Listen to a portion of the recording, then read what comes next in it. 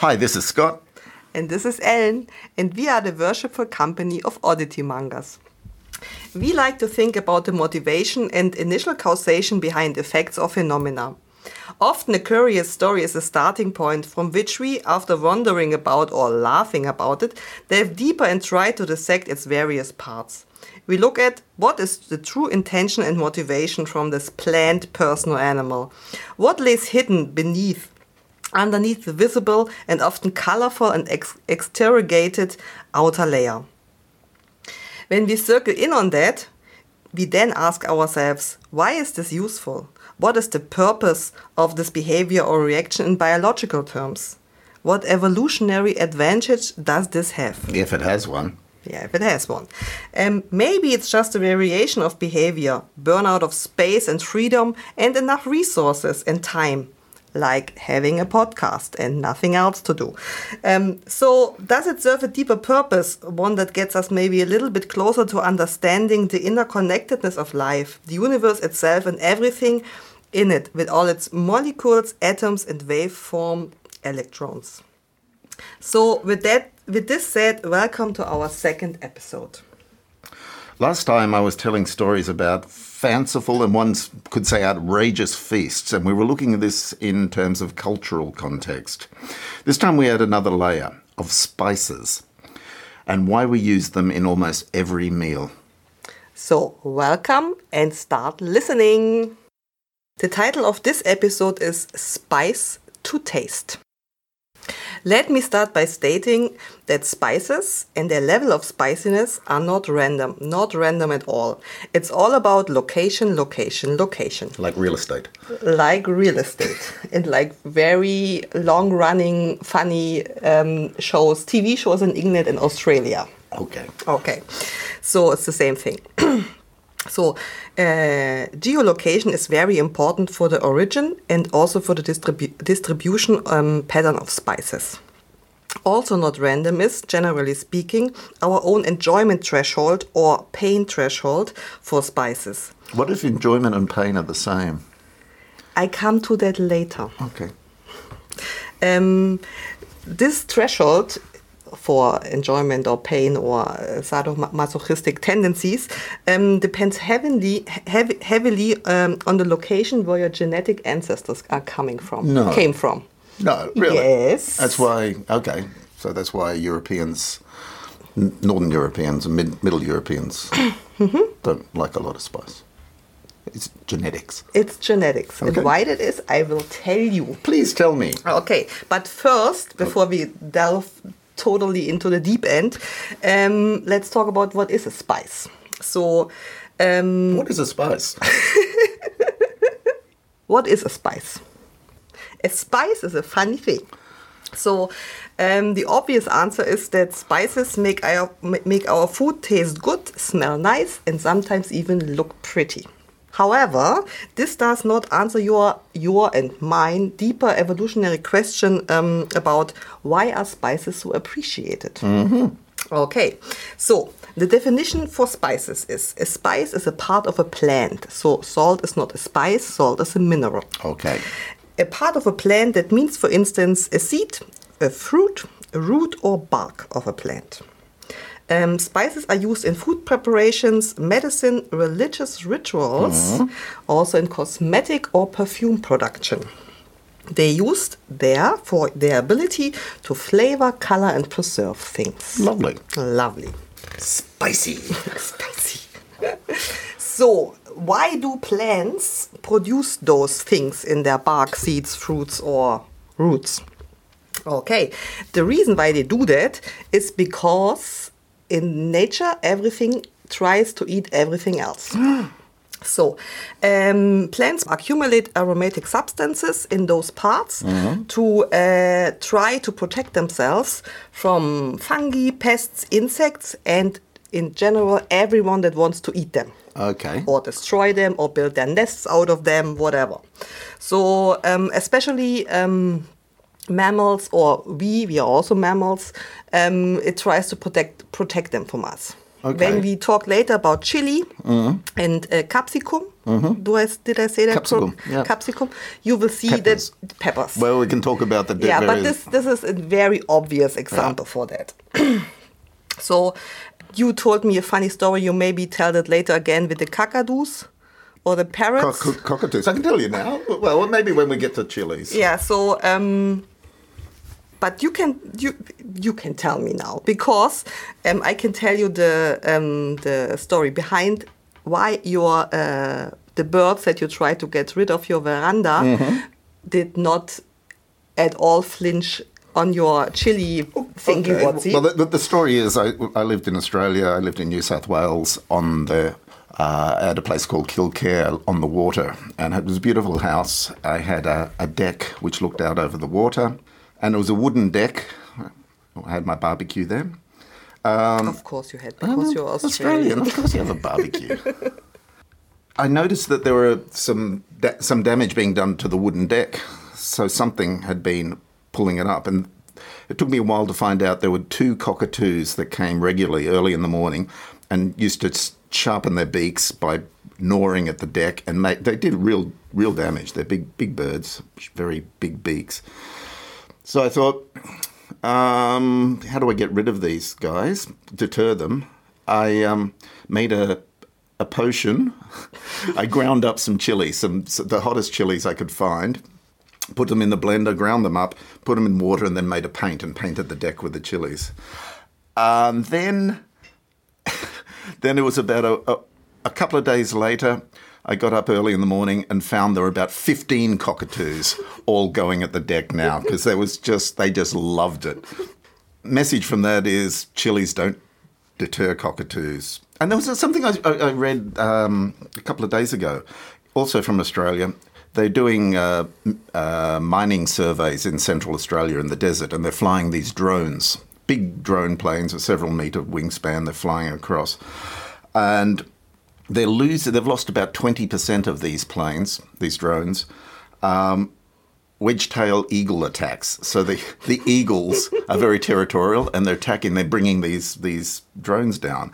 And they tried to have a chili spray mounted on the plane to, if they attack, they emit. Of course, you can tell that's not going to work. They just love the stuff. They're probably going to lose more than 20% if they keep doing that. So that's my birds love chilies.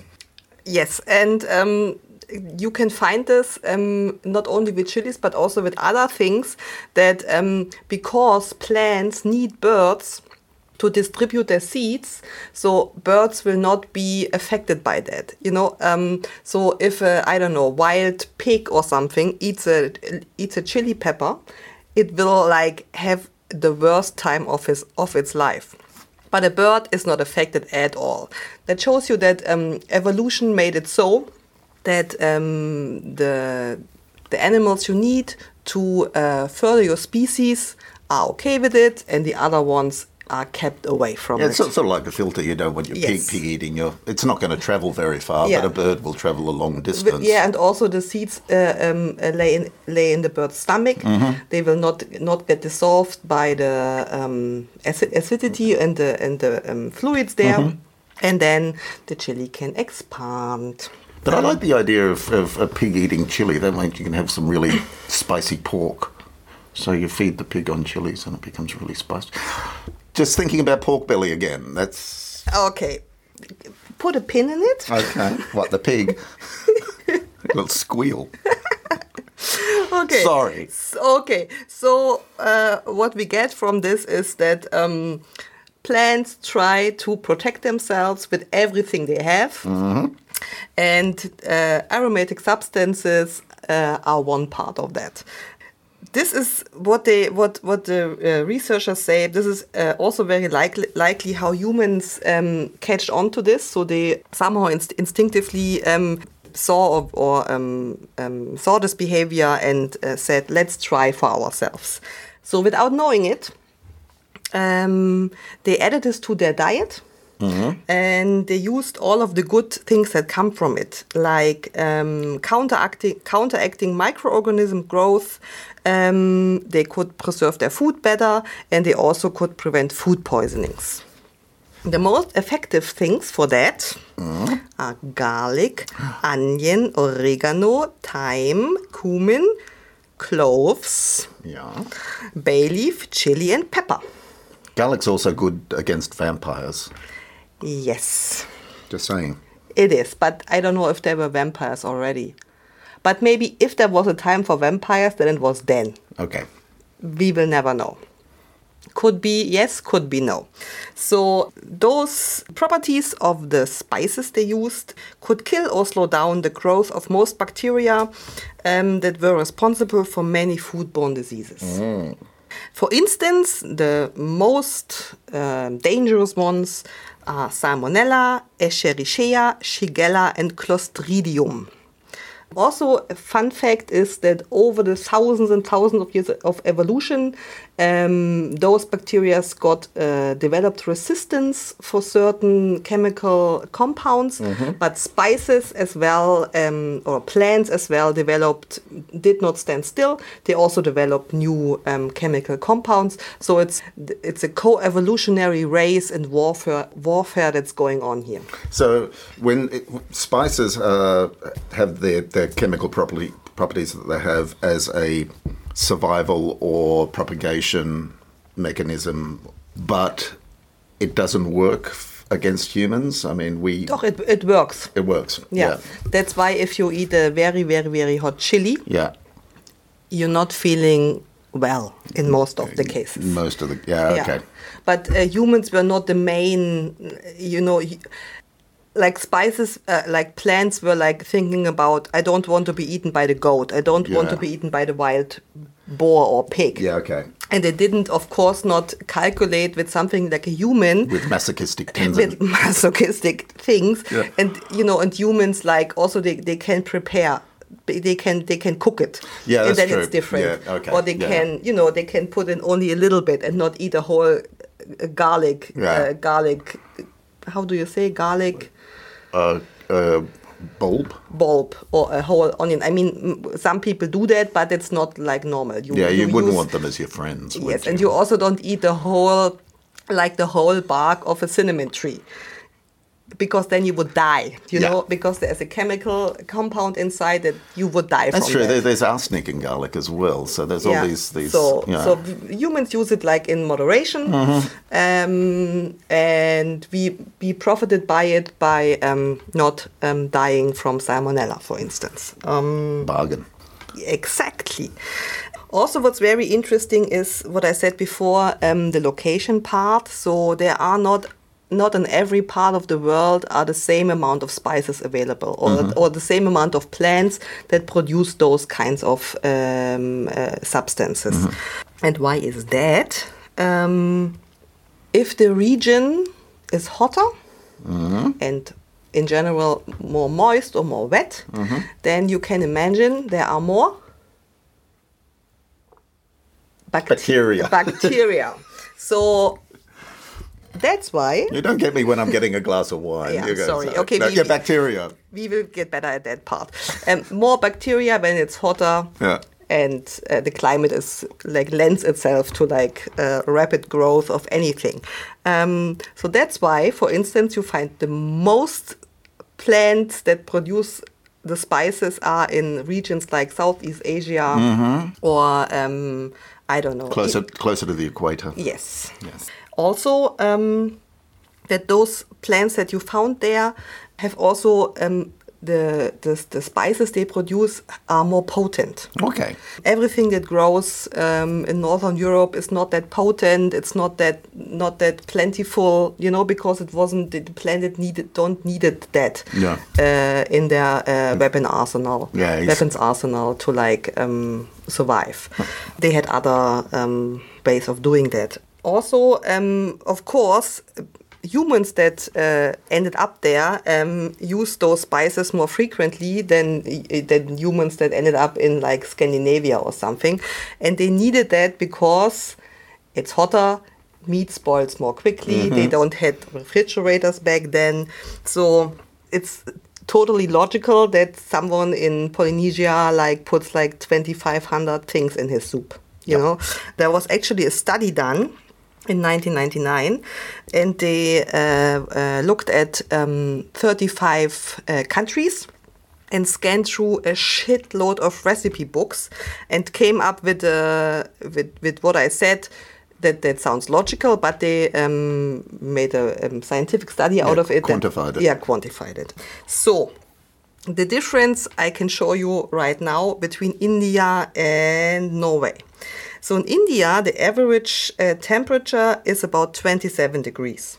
And there, they have 25 different spices that they commonly use. Okay. And each recipe has an average 9.3 different spices in it. Okay. In Norway, where the annual average temperature is only 3 degrees, oh my God, I didn't even know that. They only have 10 spices that they commonly use, and each recipe only has 2. 2. Okay, that's really interesting. Yeah. But they do have that horrible pickled fish.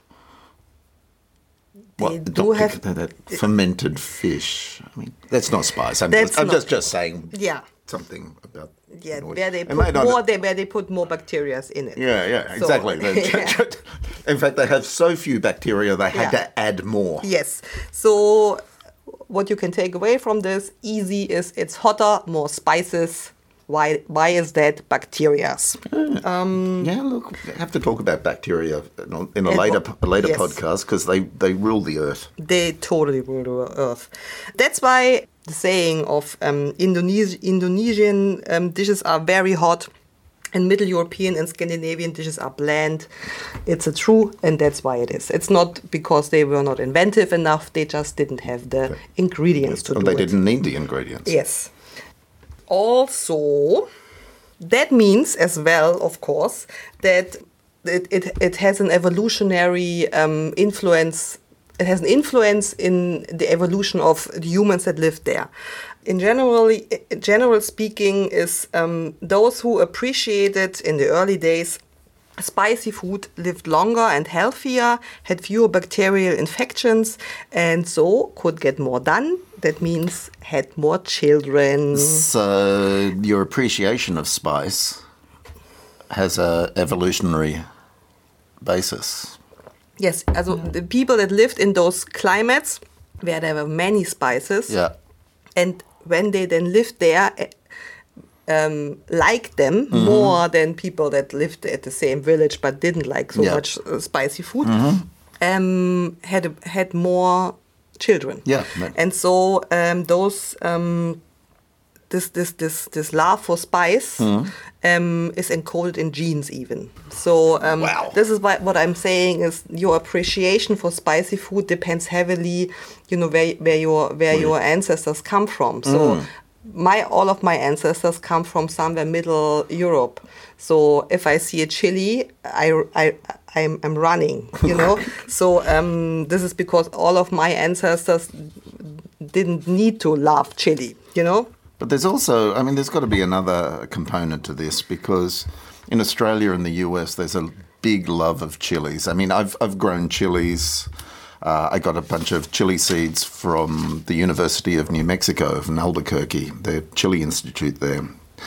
And I tried growing them unsuccessfully, but I just love the chilies. They're really the red and the green chilies. I was in Santa Fe for a while, and they were just fell in love with the food there. In Australia, there's chili is very popular, and there's a lot of Asian cooking in Australia.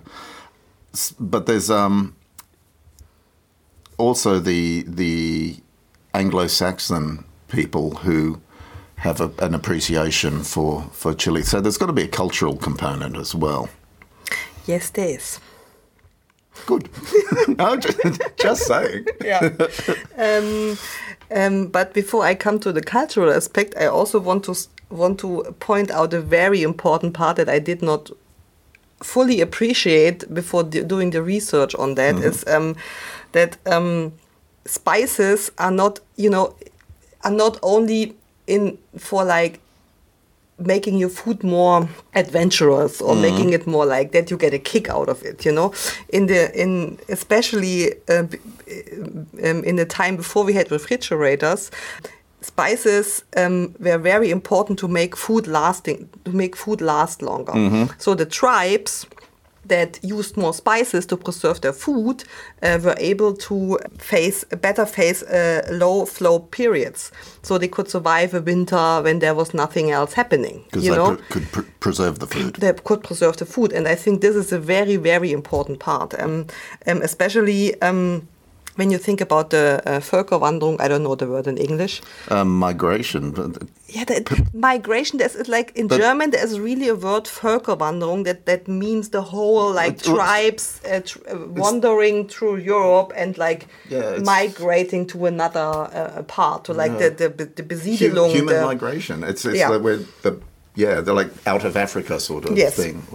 Yeah, and those tribes were more successful, that had better genes for liking spicier food, and so on and so on. Okay. So that's how there is a distribution pattern to see in the human genome, and then you can see where you come from, and then that's your appreciation and your likingness of spicy food. And then have a big bowl of chili. Yes, that's why most Mexicans, I would say, can eat more, can food that it's more more hot in general than Middle Europeans can. Yeah. So all of this evolutionary advantage moved across generations by genetically, as I told you, by inheriting the taste receptors for them, but also culturally to written and oral transmissions of recipes. So the amount of pleasure you get by eating spicy food got passed down from your ancestors to you. Wow. Now, the point that you say about chilies, and you like chilies and you get a kick out of them. And my ancestors are German and Irish. This can have something to do with your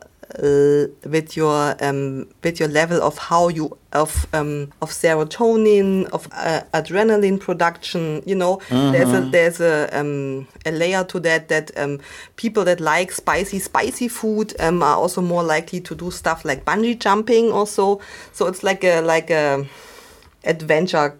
So it's a kick-seeking. Yeah. It's a kick-seeking thing to do that. So it's a serotonin. Yes.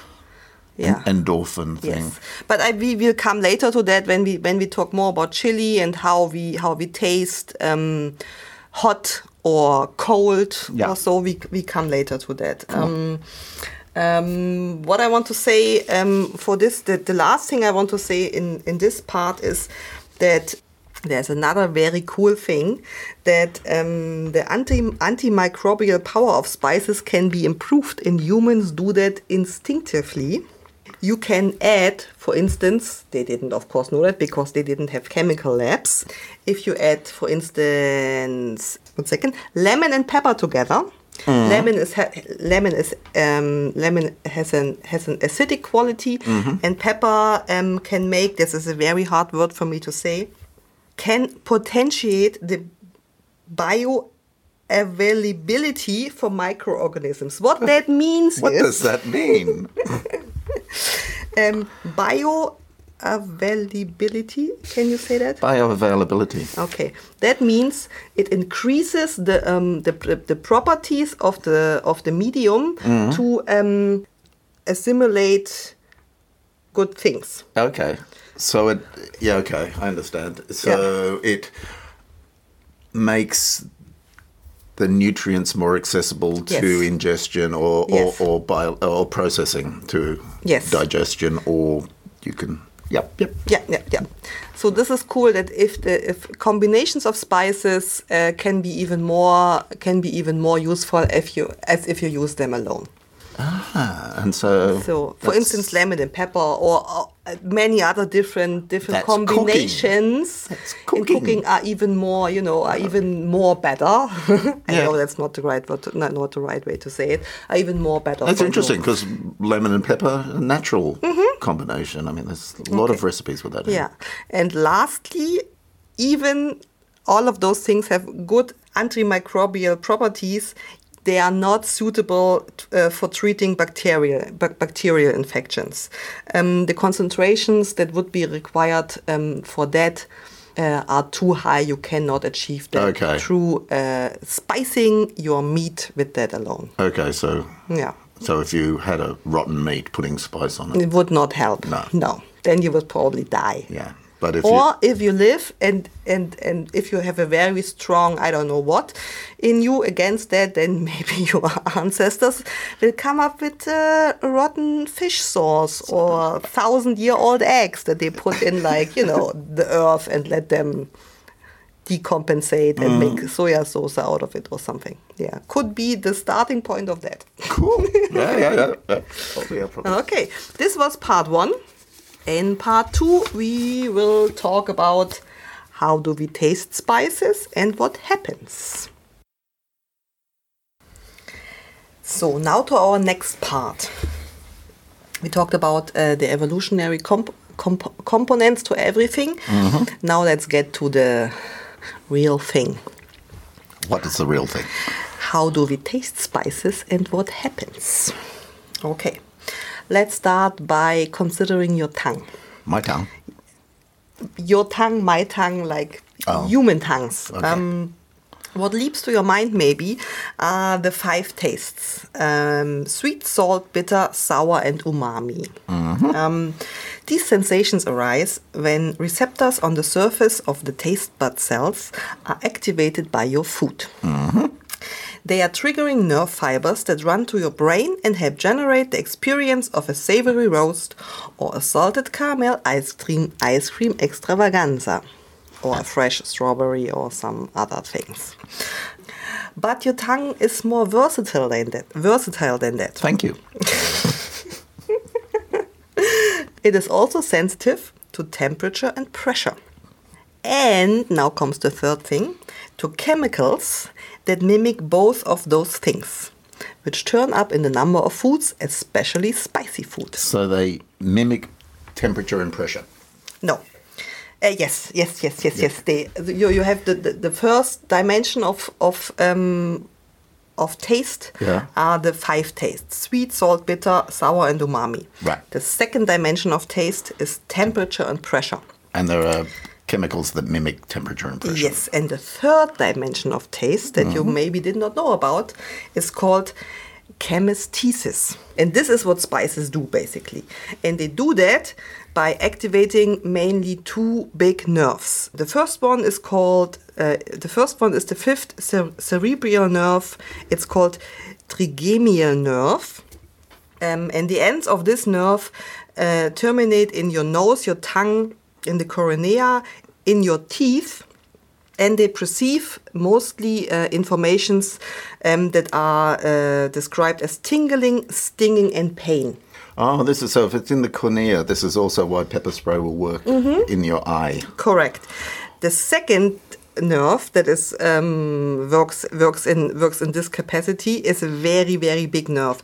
It starts in your head, in your inner ears, and goes all the way around your everything that's in your head, in your mouth, in your face, and goes down in your stomach. It ends in your stomach, and its nerve endings touch almost every inner organ you have. So this is a very, very big nerve, and this nerve is called vagus nerve.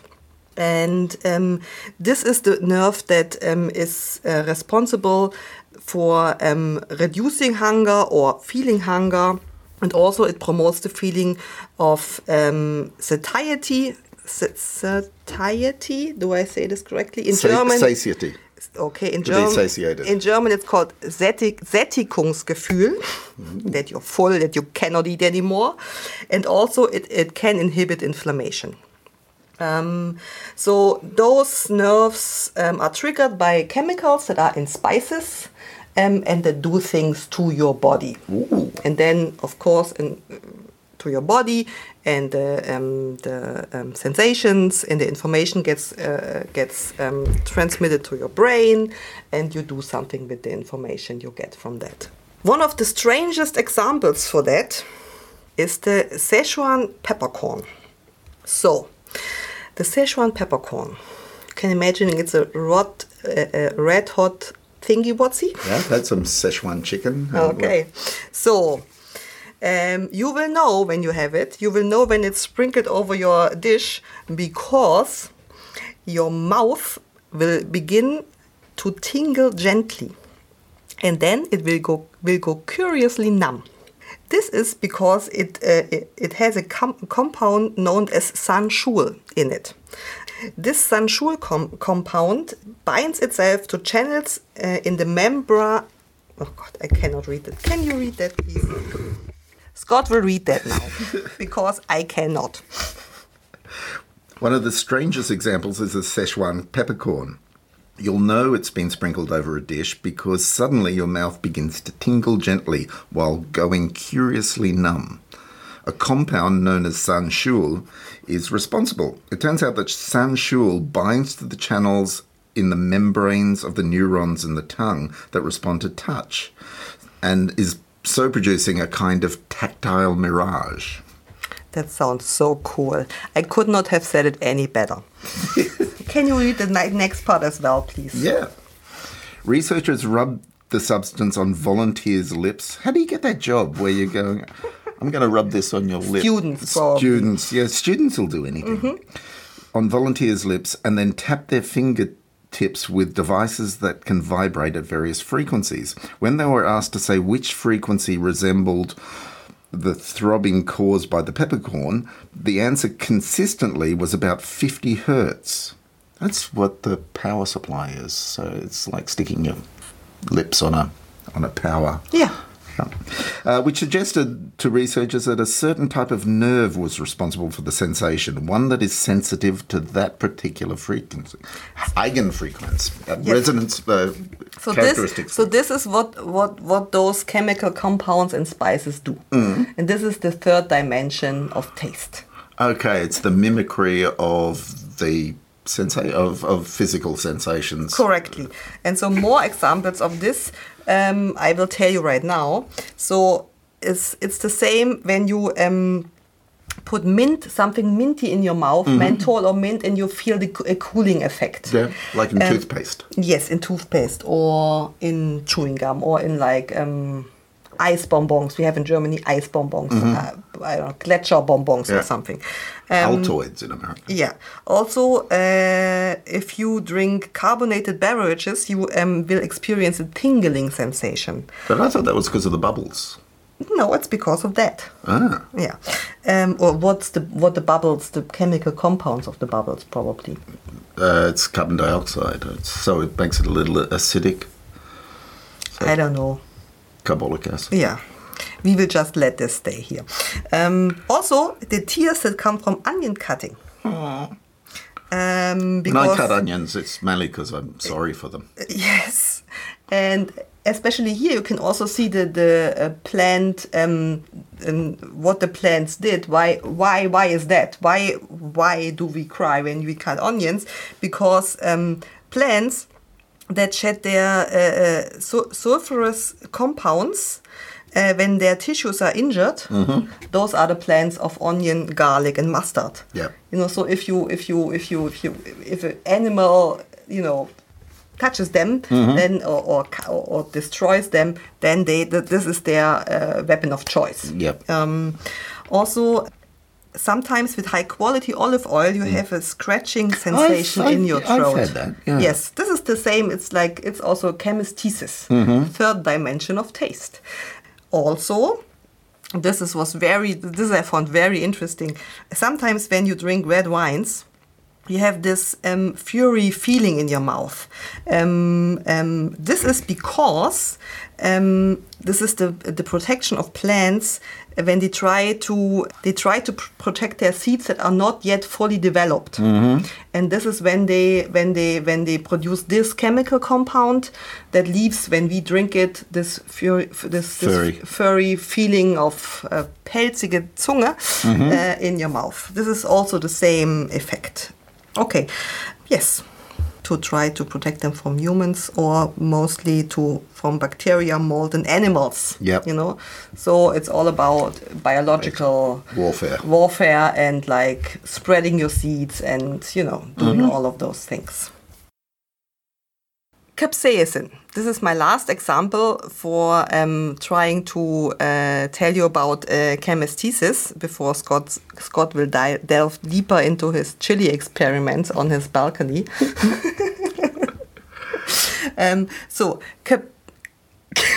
Capsaicin. Perfect. Capsaicin. As he said, what he said is another non-taste.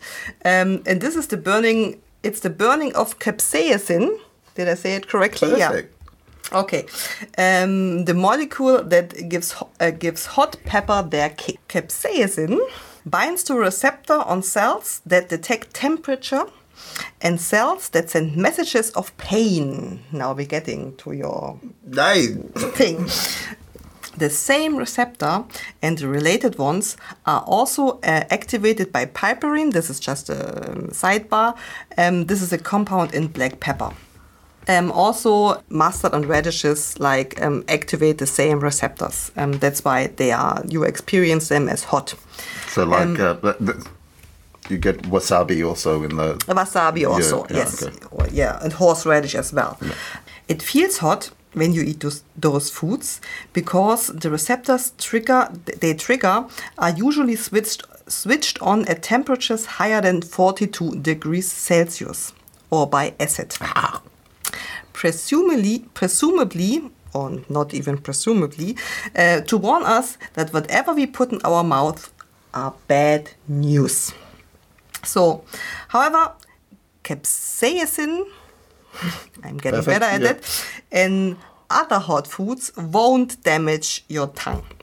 You can eat as much as you want. Until you pass out. Until you pass out or need to run to the toilet really quickly. Well, that's the other thing. You must have receptors at the other end too, because if you eat a hot chili and then... I cannot... If I eat... Little sidebar... If I eat hot food or something with a lot of even red paprika in it that has a skin still on, it takes 5 till 10 minutes and then I need to go to the toilet and I need to close the door and put the music on. I cannot. It's like. But it doesn't burn. I mean, because often they say that it burns on the way in and burns on the way out. Sometimes it burns also on the way out, yeah. For me, it burns on the way out. It's just like it's an instant. It goes through all. That's really quick. Everything. So it's like a 5 till 10 minutes thing. Like an express train. Yes. Just no stopping, just straight through. No, yes. So also, you may notice, in fact, that after eating a lot of spicy food, the burn won't affect you as much as the receptors eventually stop responding so strongly to the compound. The phenomenon is called capsaicin desensitization. Another fun fact is ethanol can lower the temperature at which capsaicin receptors are activated. So if you've been drinking... Yes, this is why the reason why a shot of alcohol burns is that ethanol lowers the temperature sensitivity, and that's why you feel this burning sensation. Wow. It may also be why spicy food can taste spicier if you're drinking warm booze with it. And why chilled drink is so satisfying. Last thing, second to last thing. I read in my research that there is a difference how you experience or where you experience the burning of pepper and chilies in comparison to horseradish, wasabi, and mustard. So on different parts of the tongue, and different parts of your face, of your mouth. So the molecules that are in chili and pepper are more heavy, so they stay on your tongue. But in horseradish, wasabi, and mustard, there are lighter molecules and they travel up into your nose. And yes. Well, you can feel that. You have a wasabi.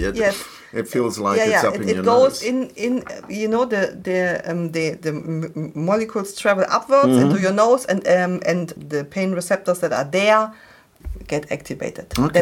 That's the same thing. The same receptors, but at different parts in your face. Ah. Yeah. That is interesting. So all of those things are, of course, not limited to your mouth. Those receptors are all over your body. Yeah, there you go. This is why it burns when you have a shit. Yes, so the same receptors are also present in your skin. Mm-hmm. So if you were to bathe into Szechuan peppercorns, okay, you get the same effect. The tingling. Tingling or burning or whatever. So most of us have experienced what happens if we rub our eyes or go to the toilet and touch our various parts with when we handled hot pepper or chilies before, and it's mostly unforgettable experience. It is. It's all same with that's how toothpaste humans on the learn. testicles. I did not. Okay. You don't have toothpaste. Toothpaste, no. Yeah. So yes, I got this from a BBC story about the hidden ways our tongue tastes spices. And the part before I got from two things. I got it from, the study was done in 1999 in, I don't know. I put it on the website. I put it on the website. University Lucerne. Yeah. I put it on the website. Yeah, well, all the links will be on the website. I put it on the website. Okay. So, now we come to the fun part. This was all quite somewhat scientific. I learned. With me trying to pronunciate peculiar. Peculiar. And chemesthesis. Chemesthesis. You did miss one out. Yeah. What? Okay, this one.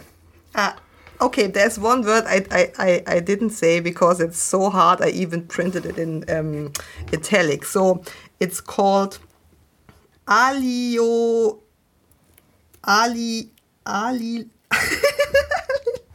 Can you say it? Allyl isothiocyanate. Say it again. Allyl isothiocyanate. That doesn't sound like a word. It's a chemical word. And that is part of the... What part of the... Burning compound of mustard and radishes. Okay. I don't think that's important. Well, might be to chemists. But if chemists listen to that, they will die. They will just jump out of the window by us saying it's like that because of that. Well, leaving out 500 steps. Chemists normally work on the ground floor, so if they jump out the window, they don't have far to fall. Okay. Chemists don't get the top offices. I was a chemical engineer. Okay. I know chemists. Okay. They are hidden away in the dark parts. Normally in the basement. Where if they burn stuff or bring stuff to explosion. Yeah, it doesn't do a minimum damage. Yeah. Okay, I see. Okay, so now we come to this was the more dry part where I try to explain that spices are not. The spiciness of spices is not random. There's a logic behind the geological distribution of spices, and also why certain people like more spicy food and why not. Mm-hmm. And now we come to the fun part, that is Scott telling us about chilies. So maybe you start with talking about the famous scale thing, and then you can talk about the Carolina Reaper and the Trinidad Moruga Scorpion chili. Yes. Well, the scale of measuring the hotness of chilies is called the Scoville scale, and the way you determine that is work out how much water you can dissolve it in until you can still taste the spiciness. So the spicier it is, it's going to take more water that you can dissolve it in until you can actually taste it. So that it runs up to from 0, which is not spicy at all, doesn't take any water, until I think there's an Australian one which might be the scorpion, the scorpion one, that goes up to about 2 million to 2.2 million. So a bell pepper, which we will call a capsicum, which has no spice, has a 0. And Tabasco has about 1,200 to 2,400. And then the monster chilies, the ones that'll tear your face off, are basically 2 million, 2.2 million on the scale. And these are the ones, the Trinidad Morega Scorpion and the Carolina Reaper. So pepper spray has 4 million. So those hardcore chilies have not even 50% less than pepper spray. That they police use on protesters. Yes. Yeah. And so why do we eat? I mean, we've looked at the fact that it's designed to protect the chilies, and birds can handle it they don't have the receptors. But why do people eat them? Well, a lot of reasons. For a thrill, competitive chili eating, it fires your adrenaline. Like if your what was the chemisthesis? Thank you. Gives you the feeling of a burning sensation, then it fires your adrenal gland, and you'll be producing adrenaline. Ellen's written down here S&M sex. Mm-hmm. I never had chili sex. No, but it's the same. Also, they say studies say that's the same if you like to have, kinky sex that is like painful. Mm-hmm. It's the same urge to eat very, very hot chilies. Okay. If you like to have electroshock sex or something. That's a thing? That apparently is a thing, yes. Oh, okay. Well, then, I guess... All right, chili sex. I'm sure there are people that rub those things on their genitals to get a kick out of it. I'm sure of it. I mean, it's... Well, people do everything, so yeah. We don't judge you. Yeah, no, you're fine. Just listen to the podcast. Yeah. Endorphin rush, genetic benefits, of course, and also the desensitization that you start having more and more and more, and you get capsaicin desensitization, and burn rate's the same. You've just got to keep it. You just like it more. Yeah. Basically, you just like it more. Apparently, there are a lot of YouTube videos. I haven't seen the videos. Yeah, I've seen a lot of videos in this research with crying men in chili competitions in the US. That they put like those chilies like. So the other thing must be. It tastes like it takes a long time. So they chew this for like, I don't know, 5 minutes. They chew the chili before they swallow it.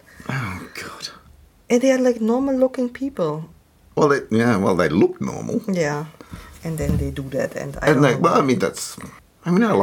chilies. I'm not going to. I don't know what my chilies. I had a habanero, which is really, really spicy. And I had some other ones, New Mexican. There was one called the Big Jim, I think. I had about 5 different seeds that I got from the Chili Institute in Albuquerque. Didn't have a lot of success growing them in Europe. But the reason I chose those ones is because they were nice, moderate chilies. They're really good. The larger fruiting chilies are great because you can stuff them with rice and beans and then bake them or whatever. Would I survive eating them? Nah. Nah. Don't think so. Okay. There are some great restaurants. There's in Santa Fe, there's a Coyote Cafe. I don't know if it's still there. This is years ago. And there was one at the station, Maria's, I think, one at the Santa Fe rail station, which did great margaritas and amazing chili. They have this, the red and the green chili they call Christmas chili, so you mix it together, and it's... I loved it. I was trying to recreate the dishes, never got around to being able to do that. But... yeah, I mean, you get chili. I think the Asian chilies are a lot spicier. I mean, just in general restaurant style chilies. I even cannot, so we do a lot of In Germany, in Berlin, we have this thing called Kochhaus. It's little bit the same like what you have maybe in the US as Blue Apron or Hello Fresh, but it's a stationary thing and you go to and then you can select every week different recipes to take home with you. And we have one that's very close by, so we go there every week and see what they have new. And their recipes, when they have recipes that have a chili in it, like a dried little chili that is like half as big as my little finger, I only ever use half of it. If I would put the whole dried chili in it, I would die. Yeah. It's too hot for me. I'd put 2 in. Yeah, so I'm really, really sensitive to hotness. I'm not proud of it. It is what it is. Well, it's genetic, apparently. Yeah, apparently. Someone told me it was genetic. Yeah. Yeah. My ancestors were living in like very cold climates and had like very good In Saxony. or I don't know. My mother's side comes from like Poland or something. Yeah. So cold places. Yeah, so they didn't need that. No, So spices. yeah. Okay. So okay, back to your chilies and to your That's about level it. of hotness. Well, no, that's about it. I mean, the reason I eat them is because I like it. It is a bit of a thrill. That's it. What is your favorite chili recipe? I do have a favorite chili, and this is probably my favorite recipe of all time. It's incredibly simple. It's great midnight snack after you've gone out drinking food. It's an Italian recipe. You'll find it in almost every Italian restaurant, but I prefer to do it myself because That's how you roll. That's how I roll, because I like to bump the chili up. It's aglio, olio, and peperoncino. So aglio is garlic, olio is oil, and peperoncino are the tiny chilies. So the way you cook it is you boil your pasta. It's spaghetti. Sorry, I should have mentioned that. It's a spaghetti dish. So you cook your spaghetti, al dente, of course. You put olive oil, heat the olive oil up, crush the garlic, or I prefer to slice it really thinly. Put the garlic in the oil, and the important thing here is not to overcook the garlic. And then put crushed chilies or freshly sliced pepperoncini in there, and bring it just till the garlic starts to sizzle, and then turn it off. Then take this, and then that's basically it. You take the spaghetti off, you put the oil, chili, garlic mix it through. You can put sliced cherry tomatoes in there. That's also good. And then I like a lot of Parmesan, fresh Parmesan grated, put it in, and the spicier the better. It's amazing. The cool thing is if you make too much of it at night, in the morning, take the leftover spaghetti, put it in a fry pan, fry it up till it's crisp, bird's nest style, and then crack a couple of beaten eggs on it. Beat the eggs, put it in, and make a spaghetti frittata for breakfast, and it's amazing. My stomach already hurts like hell from only listening to that. Is it the chili or the garlic? Oh my God, I would die if I eat that. Oh, it's my favorite. Oh my God. It's my favorite thing in the world. Oh, no. Yeah.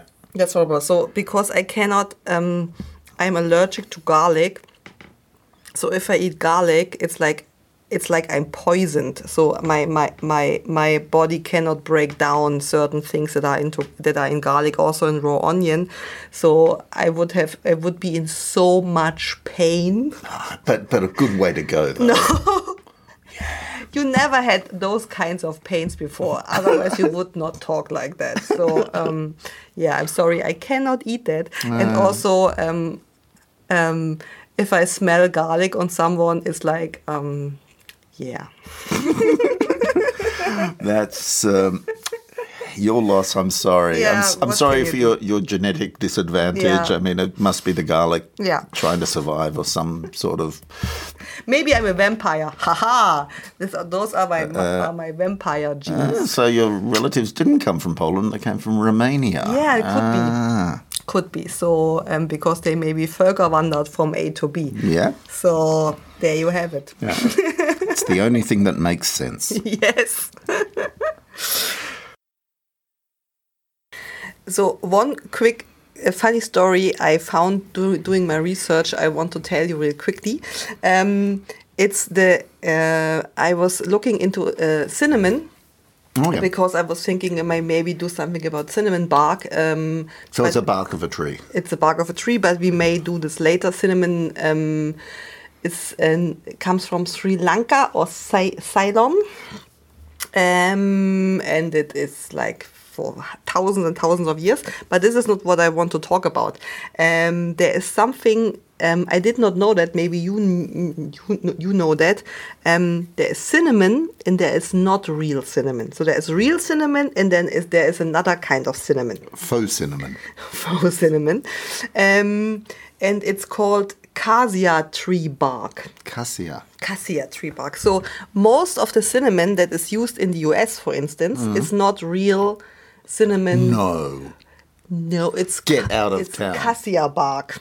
Ground up cassia bark. Don't they have an authority to stop this sort of?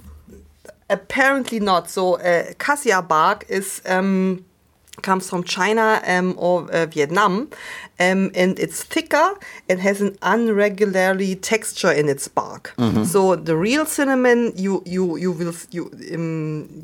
can imagine is like a very delicate rolled up piece of bark from a tree. Show a documentary of how they make it. They roll it up. Yes, they roll it up, but this other fake cinnamon is like it's like a piece of wood, basically. Okay. And so the funny story about that is in China, on a very big river, there live river people that live on the river on like floating... That's probably a good place for river people, is a river. Floating stamps. They have their houseboats and so on.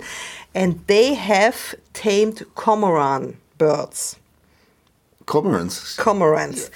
And they use these birds to hunt fish for them. So what they do, they put a string around the neck of the cormorant bird. So they can't swallow. They can't swallow the fish. Uh-huh.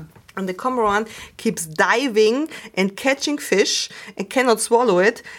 But the Chinese river people then take the fish out of the cormorant's mouth and eat it. The fish. The fish. Not the cormorant. Not the cormorant. And the cormorant gets, after whole days of work, gets also a little bit of fish. So I don't know what Peter has to say to that. But they showed a very interesting recipe. And after looking at that, watching that, I was very, very hungry. So Scott told his recipe for his favorite hangover or after drinking food. So what they do is they have this freshly out of the water fish, put it in a pan with like lots of oil and fry it till it is crispy with the skin on. Mm-hmm. And then they put in a little bit of soya sauce and rice vinegar, a little bit of sugar, and a little bit of ground up cassia bark. And then they eat it. And it looked so delicious. I want to eat that. Ooh. Yes, this is what I want to say. Cinnamon fish, you'd never think of a cinnamon flavour in fish. I don't know. Okay. Also, fun fact or not so fun fact, if you eat high doses, so if you eat lots of cinnamon, then it's lethal. Well, that's probably a not so fun fact. No, because it has a blood thinning compound in it. Okay. So don't eat too much from it. Okay. Okay, this is what I wanted to tell. Maybe not so good. Maybe you can cut it out. I don't know. Okay. So now... Oh, our words. So in each episode, I will try and level the playing field by let Scott pronunciate a German word. Mm-hmm.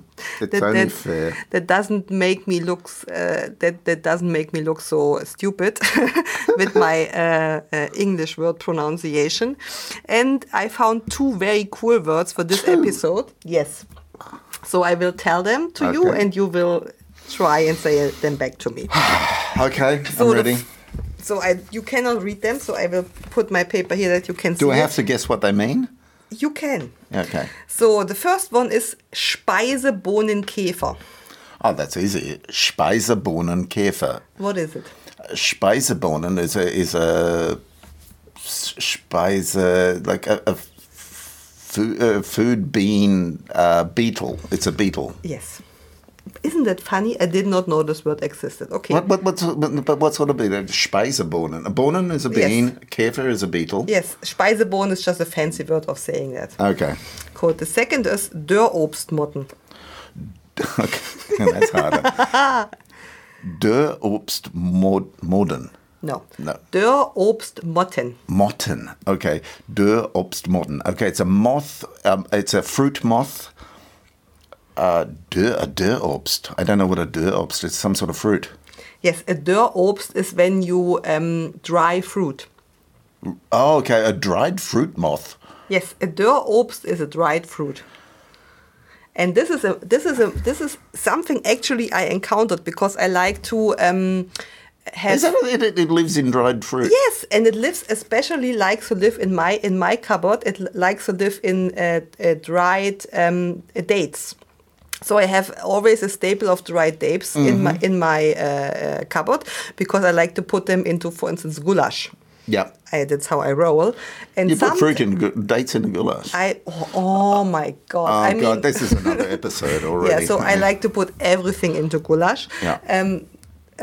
Especially dates. Okay. So and then sometimes I open the container and I find those little animals living inside it. Yeah, I find, but normally they're in like flour. Yeah, but those are a different kind of they're moths. different. Those are different especially live in Dörrobst, like dried fruits. Oh God. But I always wonder, How do they get there? How do they evolve? I don't know. They probably evolve for getting a specific sort of fruit, like. Yeah, but how do they get into the Dörrobst in the first place? Maybe they lay the eggs in the factory. Ah, could be. We need to look into that. Yeah. Yeah, okay. So, also a fun fact, when I was on a website to find those words, there's a classification in German. I have to tell you, it was very funny. No German person would ever use those words, but there is something called Schädlinge, Lästlinge and Nützlinge. So Schädlinge, you can imagine someone that destroys stuff. Yeah. And Nützling is someone that is like useful for something. Yeah. But the third thing, Lästling, is someone who, it's an insect that is not like really destroying something, but it's lästig. It's annoying, like an annoyingling. It's an annoyer. Yes, correct. So I did not know about this classification. Beautiful. It's a beautiful language. Yeah. German. So, what can I say? Language of Goethe. Okay. Also, yes. We didn't talk about dukkha yet. Okay, let's talk about dukkha. So the thing, how we got in the first place into the topic of spices at all is because there was in our favorite place, Kochhaus. We need to get them a sponsor, by the way. So there was a recipe a couple of weeks ago that has lamb with some fancy salad and with dukkha. And I went and got it. I'm not a big fan of lamb, usually because lamb sometimes tastes very strange to me. Yeah, well, that's when it's older. Good young lamb, baby sheep. Like in the last episode, we talked about the baby sheep and how weird it was eating it, and it's delicious. Yeah, so anyway, I was brave. And I bought this recipe, and it had this strange thing called dukkha. And so we prepared everything, and then we put the dukkha on it, and it was so amazing. What's dukkha? Dukkha. Oh my God. It has sesame seeds in it, anise, Kreuzkümmel. I don't know the word in English for that. Cumin is cumin. Cumin, some kind of cumin, and also a little bit of salt, I could imagine. Mm-hmm. Yeah, it's got some salt. So next time when we talk about something like this, we need to have the package next to us. We can read it. So, but you can Google it. I would strongly... DUCCA. Yeah, I would really, really strongly encourage you to go to Amazon or to justspices.de and get dukkha. It's so amazing. You can put it on everything. Since then, we are Pumpkin, it's great. Yeah, we put it on everything. And also the great thing is you can eat it like Italian style with just oil and salt. So you put you don't even need salt. So you just get some bread, dunk the bread in oil, dunk it in the dukkha powder, and just eat it. Fun fact, by the way, I read recently that this habit of eating bread with oil and salt is not even Italian. It's just something that Germans made up. Oh. Can you imagine that? So we have any Italian listeners, please let us know if you in Italy do that actually, because in Germany it's a big thing. It's a big thing to like seem sophisticated. When you are in a restaurant, then you ask the waiter for, can I have a little thing that I can put my oil and my salt in, and then you put your baguette in it. Yeah, I think I've had it in Australia years ago. I think I was at a vineyard once, and they had that. Where you dunk it in oil and then dunk it in But salt. Apparently Italians don't do that. Yeah, I lived in Italy for a while and I don't remember them doing it, so it may be true. Right. It's an urban myth. It's an urban myth. So, by the way, dukkha, go and get it. Okay, thank you for listening. We will keep our interesting stories coming. And if you want to ask us any questions, you can find our email on our website. And that's it for today. Thank you for listening to the Worshipful Company of Oddity Mongers. Bye. Bye.